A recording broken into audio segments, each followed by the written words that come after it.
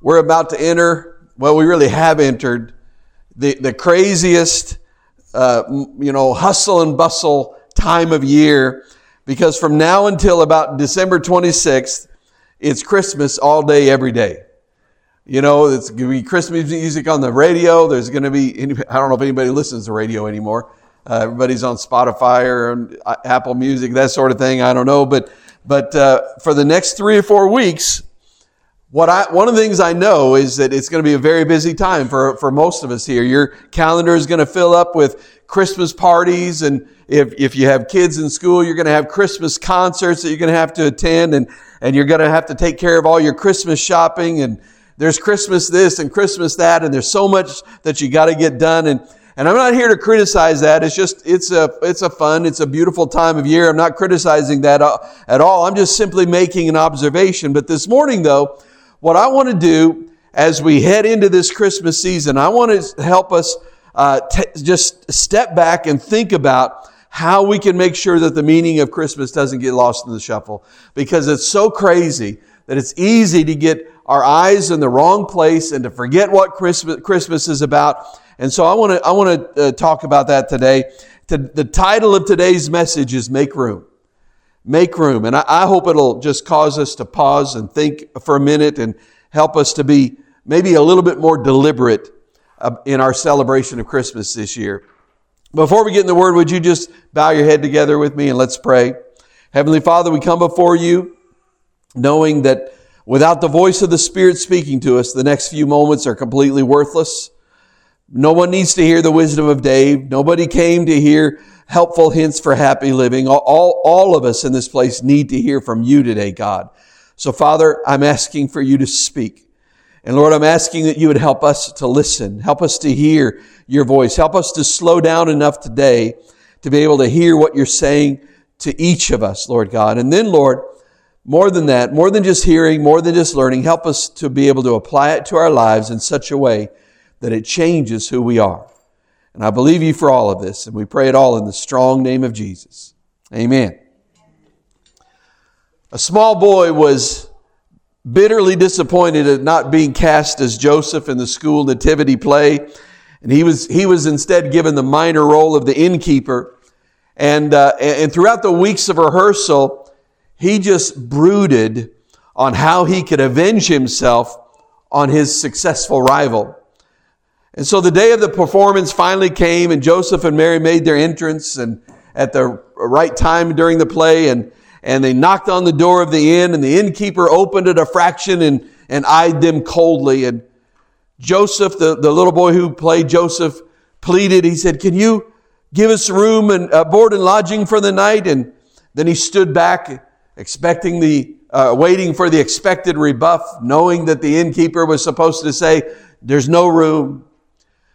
But the thing is, the innkeeper had not pondered all those weeks for nothing. And so to get back at Joseph and try to throw him off kilter, he flung the door open wide and he beamed genially and he cried, come in, you shall have the best room in the house." Well, there's a pause and everybody's trying to figure out what's going on. And then with great presence of mind, the young man playing Joseph turned to the girl playing Mary and said, "Hold on, I'm going to take a look inside first." And he peered past the innkeeper and shook his head firmly and announced, "I'm not taking my pregnant wife into a place like that. Come on, Mary, we'll sleep in the stable." Of course, that's not how it happened. We're told in Luke chapter 2, verse 7, that there was no room in the inn. Let's read it together. Luke 2, verse 1. In those days, Caesar Augustus issued a decree that a census should be taken of the entire Roman world. This was the first census that took place while Quirinius was governor of Syria. And everyone went to his own town to register. So Joseph also went up from the town of Nazareth in Galilee to Judea, to Bethlehem, the town of David, because he belonged to the house and line of David. He went there to register with Mary, who was pledged to be married to him and was expecting a child. While they were there, the time came for the baby to be born, and she gave birth to her firstborn, a son. She wrapped him in cloths and placed him in a manger, because there was no room for them in the inn. Perhaps there is no phrase in all of the gospel story that is so clearly prophetic of the whole of the life and the ministry of Jesus as those short, obscure words of Luke when he says, there was no room for them in the inn. It would seem almost that Luke sensed the dramatic appropriateness of those words to everything that was to follow, the witness to the fact that Jesus began his life by being crowded out. And this was to happen all throughout his ministry, and for that matter, all throughout history, even after his life on this earth. There was no room for Jesus in the inn. And I'm sure that the birth of a child in a stable is the most familiar of all stories in literature. Everybody has heard it. Everybody knows the story of Jesus. It's told in more homes and more languages than any other story ever penned. And the artistry in it is in its simplicity. Imagine this. Dusk is settling down on the Judean hills, on the little town of Bethlehem with its homes and hostelry, overtaxed by the edict of a tax-minded ruler. Candlelight flickers in the windows and from the rooftops like fireflies in the evening. As the home folks and the visiting relatives from afar bed themselves down for the night, the stars peep out one by one from the deep purple sky. The bark of a shepherd dog sounds up from the valley, and from the village inn there's the sound of coarse Roman laughter mingled with the strains of subdued music. Out of the dust of the road comes a weary traveler pulling a tired and unwilling donkey. Upon the donkey sits the man's wife, more tired even than the beast. A conversation takes place in the light streaming from a doorway, and a gesticulating innkeeper says those words, "No room." You don't have to hear him. You can see him saying it with a shrug of his broad shoulders because there's no other word to say. But then there is a gleam of a lantern along a footpath, and by its light, a glimpse into a stable cave where the animals are kept. And then there, in the night, a cry is heard, and a child is born. And she wrapped him in cloths and placed him in a manger, because there was no room for them in the inn. You know, that inn, though we don't know the name of it, and it's not a specific inn that we can point to, that particular inn has become maybe the most famous of all inns, not because of what happened there, but because of what might have happened and didn't. That inn has become a continuing symbol of an eternal parable of, in a sense, of the human soul. Why is life so much like Bethlehem's inn? Why is there no room in so much of it for the Lord of life? Why did he begin life in a stable shut out? Well, you know, even the story itself, in there are some hints of the reason why. The first, Jesus was shut out by preoccupation, for one thing. The most obvious reason of all, obviously, is that there was no room. The reason there was no room in the inn was simply that the rooms were all occupied. That's simply what it means. So every space was already filled. Those who had arrived before dusk had settled in for the night. And listen, you know, the innkeeper, sometimes I think he gets a bad rap, but I just can't help but feel a little bit bad for the innkeeper. I don't think he was a mean man. I don't think he had any ill will toward the family there. I mean, he was just running a hotel. He was in the business of renting out lodging, and other people got there first. There was no room for more, and that was that. You know, the Lord Jesus may be shut out of the inn of our hearts by similar casual, familiar, and plausible circumstances, preoccupation by the things that get there first. I mean, we don't mean to be irreligious. We have no ill will toward Christ. We don't hold anything against Him. It's just simply that so often we have filled up all the space in our lives with other guests, with other matters, pressing and important matters, our business, our social life, our responsibilities. The place is just full. There's no room. You know what happens too often is that Christ only gets the leftovers. I don't know about you, but my favorite part of Thanksgiving might be the leftovers. Anybody here enjoy leftovers? You're good people right there. Anybody that likes Thanksgiving leftovers, you're my kind of folk. You're my tribe. But while I like leftovers, the thing is, what we tend to do sometimes in our lives is we try to give God just the leftovers. A poet put it in a verse that makes it plain enough. The innkeeper says, I only did what you have done 1,000 times or more when Joseph came to Bethlehem and knocked upon my door. I did not turn the Christ away or leave him there bereft. Like you, I only gave to him whatever I had left. We often live our life the way we want to. We do the things we want to. We spend our money the way we want to. We just do our thing. And then what we do when it's all said and done, then we just try to give God whatever is left over. But I'm here to tell you something. While I love leftovers, God does not want your leftovers. God doesn't want your leftovers. He wants your best. He wants your first. That's how we honor Him. He wants the best that you have to offer Him. And when you make Jesus a priority in your life and you give Him your best, I'm here to tell you that when you do that, He will bless you beyond measure. How close to home that strikes. How easily we recognize that very in our lives, that we are preoccupied. It actually reminds me of a story I heard, I read by Louis Palau. He tells a story of a wealthy European family who decided to have their newborn baby baptized as some religious traditions do. And so they were going to have this infant baptism in their enormous mansion, and dozens of guests were invited to the event, and they all arrived in their latest of fashions. And after depositing all their elegant coats and furs and all of those things on a bed in an upstairs room, the guests were entertained like royalty. And pretty soon the time came for the main purpose of the evening, which was the infant's baptism. And when they asked for the child, no one seemed to know his whereabouts.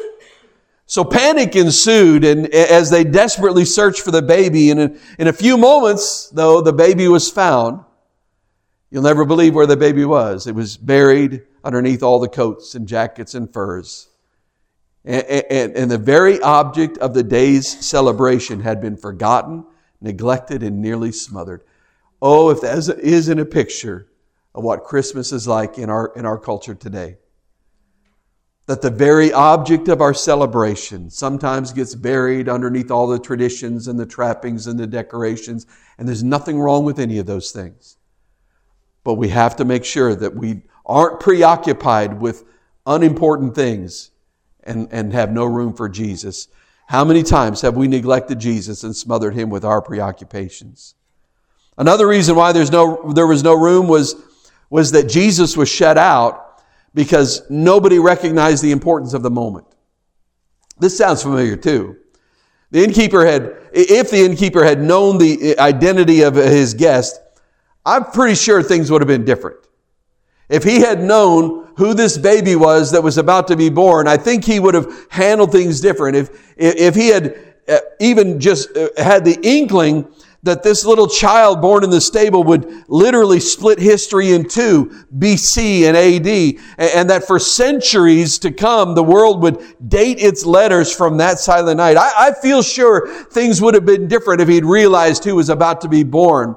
You can be sure that if he had known those things, that child would not have been born in a stable. That child would not have been laid in a manger. You can be sure that he would have made a place in the inn. In fact, I think he probably would have said, listen, you take our bedroom. My wife and I will find some place to sleep. But you are the King of Kings. You're the Lord of Lords. You're God breaking into creation. You come and have the best room in the house. I feel sure that's what he would have done. He would have welcomed him as an honored guest. In a poem called The Inn That Missed Its Chance, the innkeeper explains the matter to his friends. This is what he says. How could I know that they were so important, just the two? No servants, just a workman sort of man, leading a donkey and his wife thereon.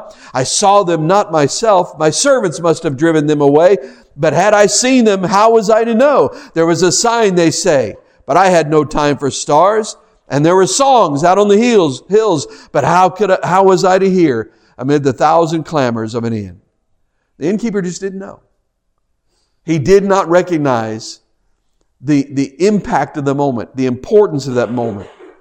And you know what? In the same way, we can miss it when God comes knocking at our door.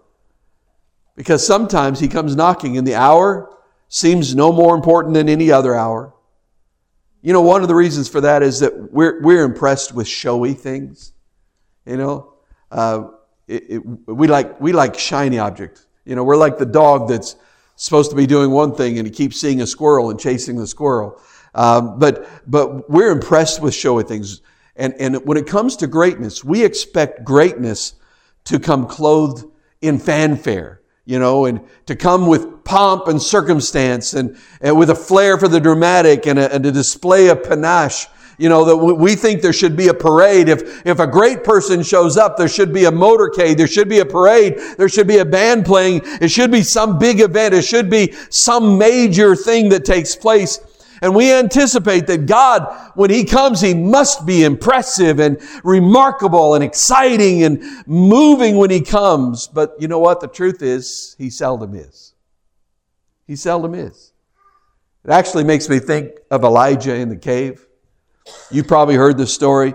He was hiding in a cave after he ran from Jezebel, after he had already just won a great victory, and he ran from Jezebel, and he's depressed, and Jezebel says she's going to kill him, and he's hiding in the cave, and he thinks he's all alone. He says to God, he says, I'm the only one that worships you. I'm the only one left. He was wrong, but that's what he thought. He was isolated, and he was crying out to God. He was desperate for the Lord's presence. And the Bible says in that moment that a great mighty wind began to blow, and it blew with such force that the Bible says it tore the mountain apart and shattered the rocks. I mean, that's quite a wind. But the Lord was not in the wind. Then an earthquake came that shook the very earth. I don't know if you've ever been in an earthquake. When we lived out in Reno, we experienced a few earthquakes. That's a very strange feeling when you feel the earth moving underneath your feet. And the earthquake I was in that I experienced, the ones that I've walked through out there, they were very minor. But you just imagine the earth beginning to shake and things cracking and tearing apart. But the Lord was not in the earthquake. And after the earthquake came a great fire. I don't know, again, out west they have fire season during the summer when it gets so dry, and these great fires that consume everything, and they're out of control, wildfires, and this great fire comes. But again, the Lord was not in the fire. And after all of those massive, those impressive, earth-shattering moments, the big things that you would think, this must be God. Finally, Elijah heard the quiet sound of a gentle whisper. And he immediately realized that he was in the presence of God Almighty. You see, we expect greatness to come clothed in fanfare. But God often comes in a gentle whisper. He doesn't come shouting, He comes whispering. See, our thoughts and God's thoughts about magnitude and significance and greatness, they're all completely different. You know, think about it. Manger and straw, a peasant leading a donkey, a woman heavy with a child, a small hotel in a sleepy little town situated way off the main routes of commerce in a pre-industrial age. Who in the world could recognize God's coming in common things like that? Who could even imagine God showing up in such humble and lowly circumstances? And we often shut Him out in our lives, unable to recognize the moment. We miss Him because we're looking for the fire. We're looking for the earthquake. We're looking for the mighty wind.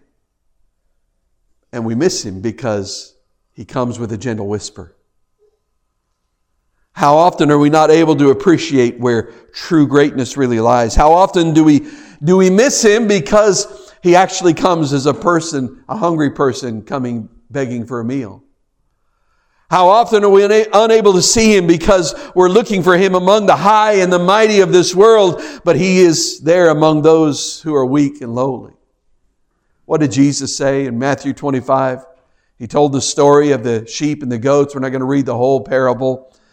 But at one point He says, then the king will say to those on His right, come, you who are blessed by my Father, take your inheritance, the kingdom prepared for you since the creation of the world. For I was hungry, and you gave me something to eat. I was thirsty and you gave me something to drink. I was a stranger, you invited me in. I needed clothes and you clothed me. I was sick and you looked after me. I was in prison and you came to visit me. Then the righteous will answer him, Lord, when did we see you hungry and feed you, or thirsty and give you something to drink? When did we see you a stranger and invite you in, or needing clothes and clothe you? When did we see you sick or in prison or go to visit you? The king will reply, I tell you the truth. Whatever you did for the least of these, my brothers, of these brothers of mine, you did it for me. How often do we miss him? Because we don't see him in the people around us. We don't see him in the moment. The small moment that seems insignificant. How often do we miss him because we're just simply expecting an emotional thrill or another spiritual high or of another altar experience, and yet the truth is we find his presence nearer than ever before when we give a cup of cold water in his name. How often do we miss him because we're waiting for him to do something to us? We're waiting for that moment, that experience, when all the while he's trying to do something through us. We need receptive hearts to recognize God when he comes knocking on our door, recognizing that his presence and his power, listen, it may not look what we expect it to look like. And we miss it because of our preconceived ideas. There's something else there, something beyond preoccupation and something beyond ignorance and missing him because they didn't understand the importance of the moment. But the third thing is that Jesus was shut out of the inn by inhospitality. He just simply wasn't welcomed. There were those in Christ's day who looked him over. They listened to him. They heard what he taught. And when they sensed what he was really saying, they just curtly said, no, thank you. No, thank you. I've got no room for that. That's not what I want in my life. There was no room in the synagogue at Nazareth. They cast him out. They actually tried to kill him. There was no room in the temple. I mean, after all, you can't overturn the sales tables of the high priest's family concession and expect to have the hospitality of those in power. There was no room in Israel, certainly not for his kind of subversive talk. See, here's the thing.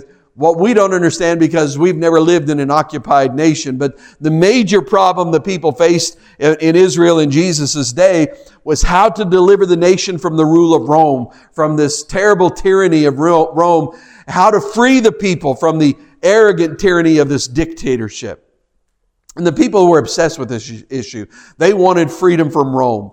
And they may have been divided about how to do it, but they all believed that something had to be done. There was one group, actually, one of these men became one of Jesus' 12 disciples, Simon the Zealot. But there was one group called the Zealots, and they thought the only way out was to resist, to fight, and to kill. That was the only way to find freedom. And they were really in a quandary for a while because they saw Jesus, they saw his popularity, they thought maybe this is the man who can lead us to victory. And they were wondering if he could possibly be the promised king who would provide the kind of strong leadership for which they searched. And listen, the truth is there were multiple times that they would have made Jesus king if he had given them the slightest inclination or slightest indication of willingness. But the thing was, Jesus was going a different direction. He wasn't there to lead a military coup. He wasn't there to lead the masses against Rome. And Jesus saw through the real problem.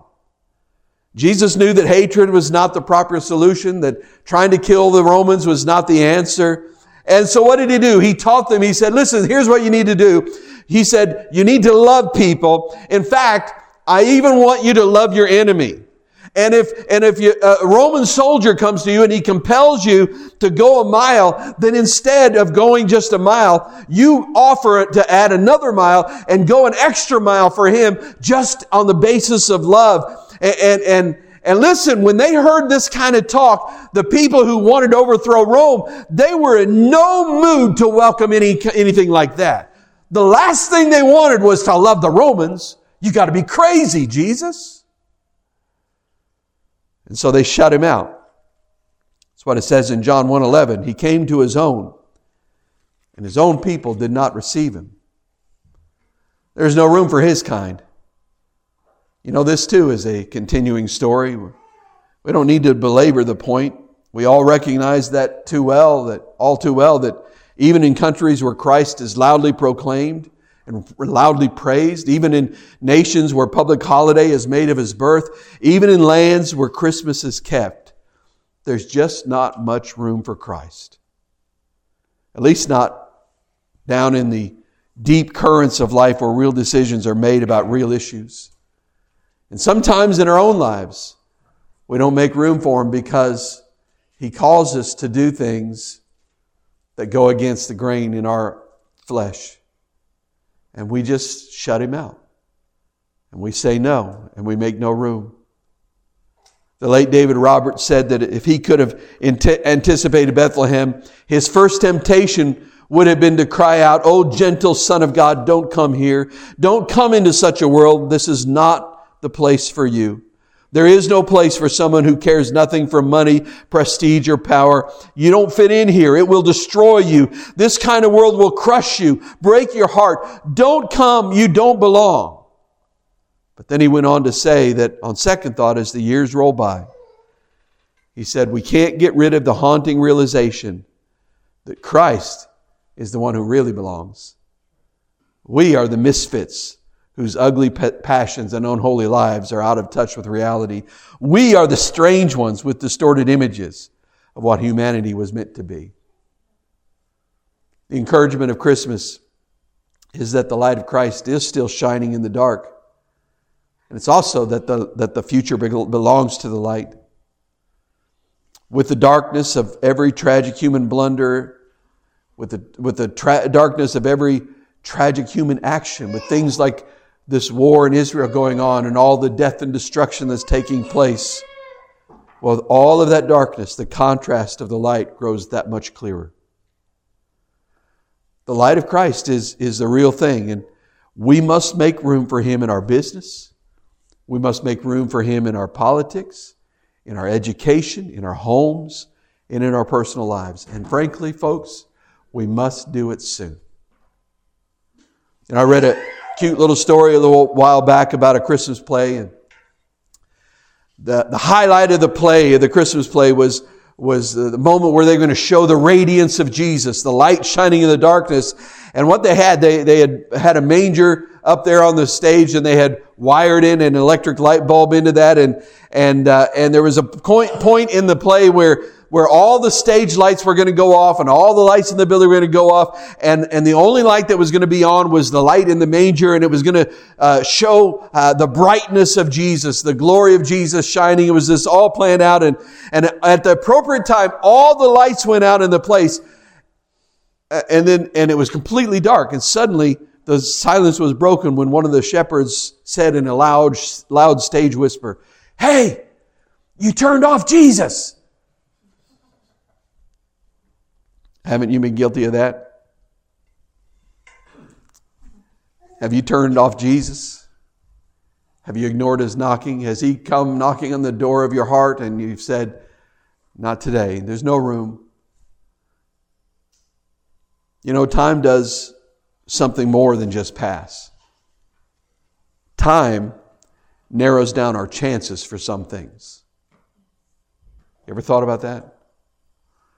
The longer I'm alive, the more time that passes, the fewer chances, the fewer opportunities, the fewer doors that have the opportunity to open in my life ahead of me. That's the tragedy of living a life and just letting time go and letting it slip away without seizing the moment that's in front of us. But that is insistent knocking on the door comes, and then it's gone.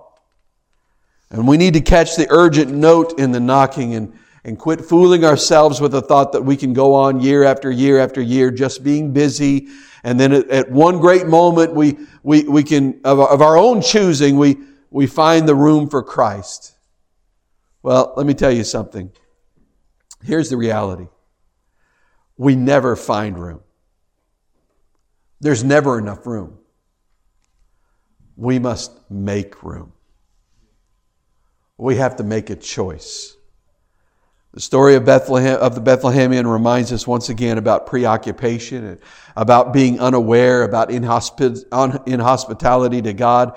And the innkeeper calls to our attention the importance of opening the door when the knock comes. I'm here to tell you again, this Christmas season, the knock is coming again. The knock is there again saying, will you make room for me during this celebration? Or will you cover me with all the coats and the furs? Will you bury me with all the traditions and fun and decoration and all of those things? Or will you remember me? Will you make room for Jesus? So what will you do this year? Will you just keep Christmas? Or will you make room? And not just for Christmas, but in your life, in an ongoing nature. Are you just going to go through life? Are you going to let time pass? Are you just going to say, well, maybe later I'll do it in my own timing? But bad news is that the Bible says that no man comes to the Father unless the Holy Spirit draws him, which means I don't get to go to God when I want. I get to go when He calls me. And He also says in His Word that He will not always strive with man. So there's coming a day when maybe you think you're ready, but the door won't be open. So you don't let time pass. Are we going to do that? We're just going to live our lives and coast through? Or will we make room? Will we make room? We're going to close today by, they're going to ask the worship team to come back up. We're going to close by singing one of my favorite songs that we do. We're going to do the worship song just called Make Room. And as we sing this song, I'm just encouraging you, whatever you need to do, I'm asking you to respond to the call of God today. And I'm asking you as you sing, make it more than words, but would you make room for Him? If you don't know Christ as your Savior, open the door and just simply say, Lord, I'm a sinner. I need your forgiveness. Would you come in? There's no special magical words. There's no right prayer and wrong prayer. Just surrender to Him. If you do know Christ, then would you just go to Him and say, Lord, don't let the busyness of my life crowd you out. Help me to remember you. Help me to make room for you in my life so that you can do whatever you want to in my life. Not so that I can get you to use your power to change things so I can get my way. But Lord, make room. I'll make room so that you can have your way in me. We're going to sing that song, and listen, it doesn't matter. I don't care if you stand, if you sit, if you kneel. I don't care if you come lay down on the altar. It doesn't make any difference to me. I don't think it matters to God. What really matters is the position of your heart. Will you respond to His voice? Will you make room for Him in your life, in your celebration of Christmas, and all that you do? I want you to join the worship team as they sing. And I'll close the service out in just a moment. But let's just take a few moments to make this song a prayer and say, I will make room for you to do whatever you want to. Amen? Let's sing. Mary Beth, lead us.